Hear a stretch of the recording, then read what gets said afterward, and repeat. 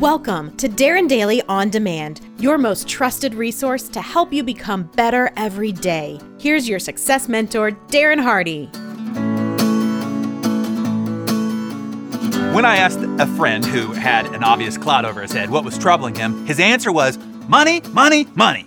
And that seems to be the same answer if you ask what's troubling Wall Street or the housing market or the unemployment rate, political campaigns, charitable endeavors, corporate quarterly earnings, small business startups, or the strife between husband and wife. It's always money, money, money.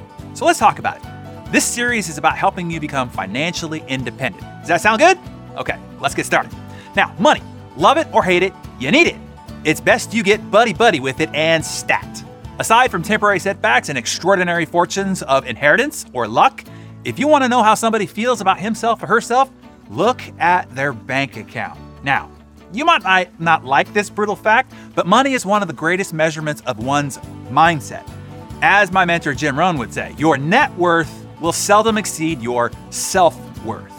This is probably why there is so much emotion and psychosis tied to people's relationship with money, because it can be very revealing. Thus, if you want to fix your money problems, you need to get your head examined. It's your mindset and attitude about money that will either draw it to you or repel it away from you. Put it this way, what's in your head determines what's in your wallet. If you want more money, there's one place to look, and that's within. It's likely if you don't, you will go without. In the book, The Instant Millionaire by Mark Fisher, the old millionaire asks the young boy who is seeking his fortune and advice about becoming a millionaire. He asks the young boy, well, why aren't you rich already? You see, this is a good question to ask yourself.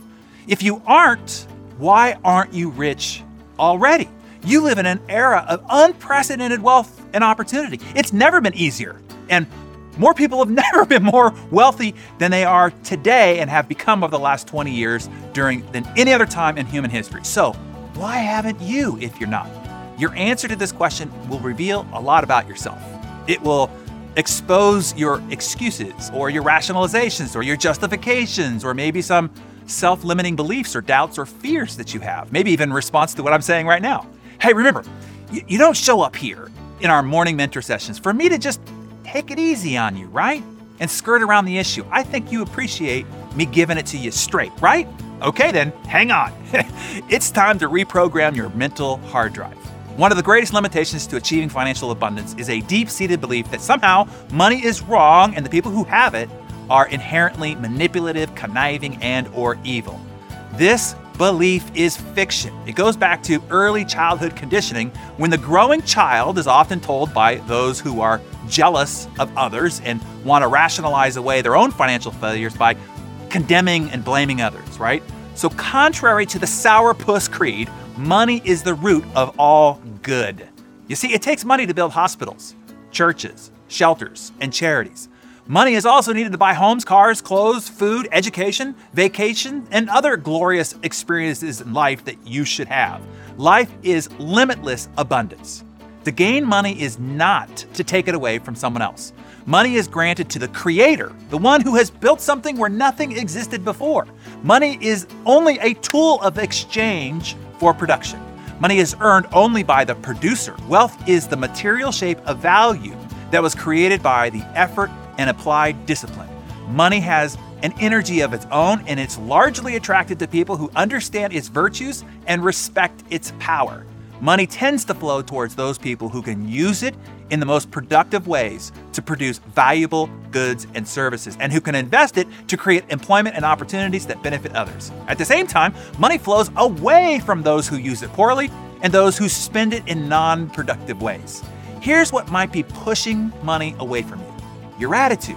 Your attitude about money is either attracting money to you or pushing it away. If we build a negative relationship with the dollar bill, it is reflected in our thoughts, feelings, and actions. Positive, ambitious, abundant-minded people like to associate with and do business with like kind. They avoid those who are nervous or pessimistic and have attitudes of things that are not possible. So whether you knew it or not, your mental state is determining your financial fate. When we sit down tomorrow, we'll get a handle on where you are now and what it will take to get you on the road to financial freedom. And do you know someone who wants more money desires the idea of financial independence for themselves? If you do, let me help them. Forward this morning's mentor session and tell them to subscribe to Darren Daily to get the rest of what we'll talk about. They, their family, and their banker will thank you for it. So I'll see you right back here tomorrow.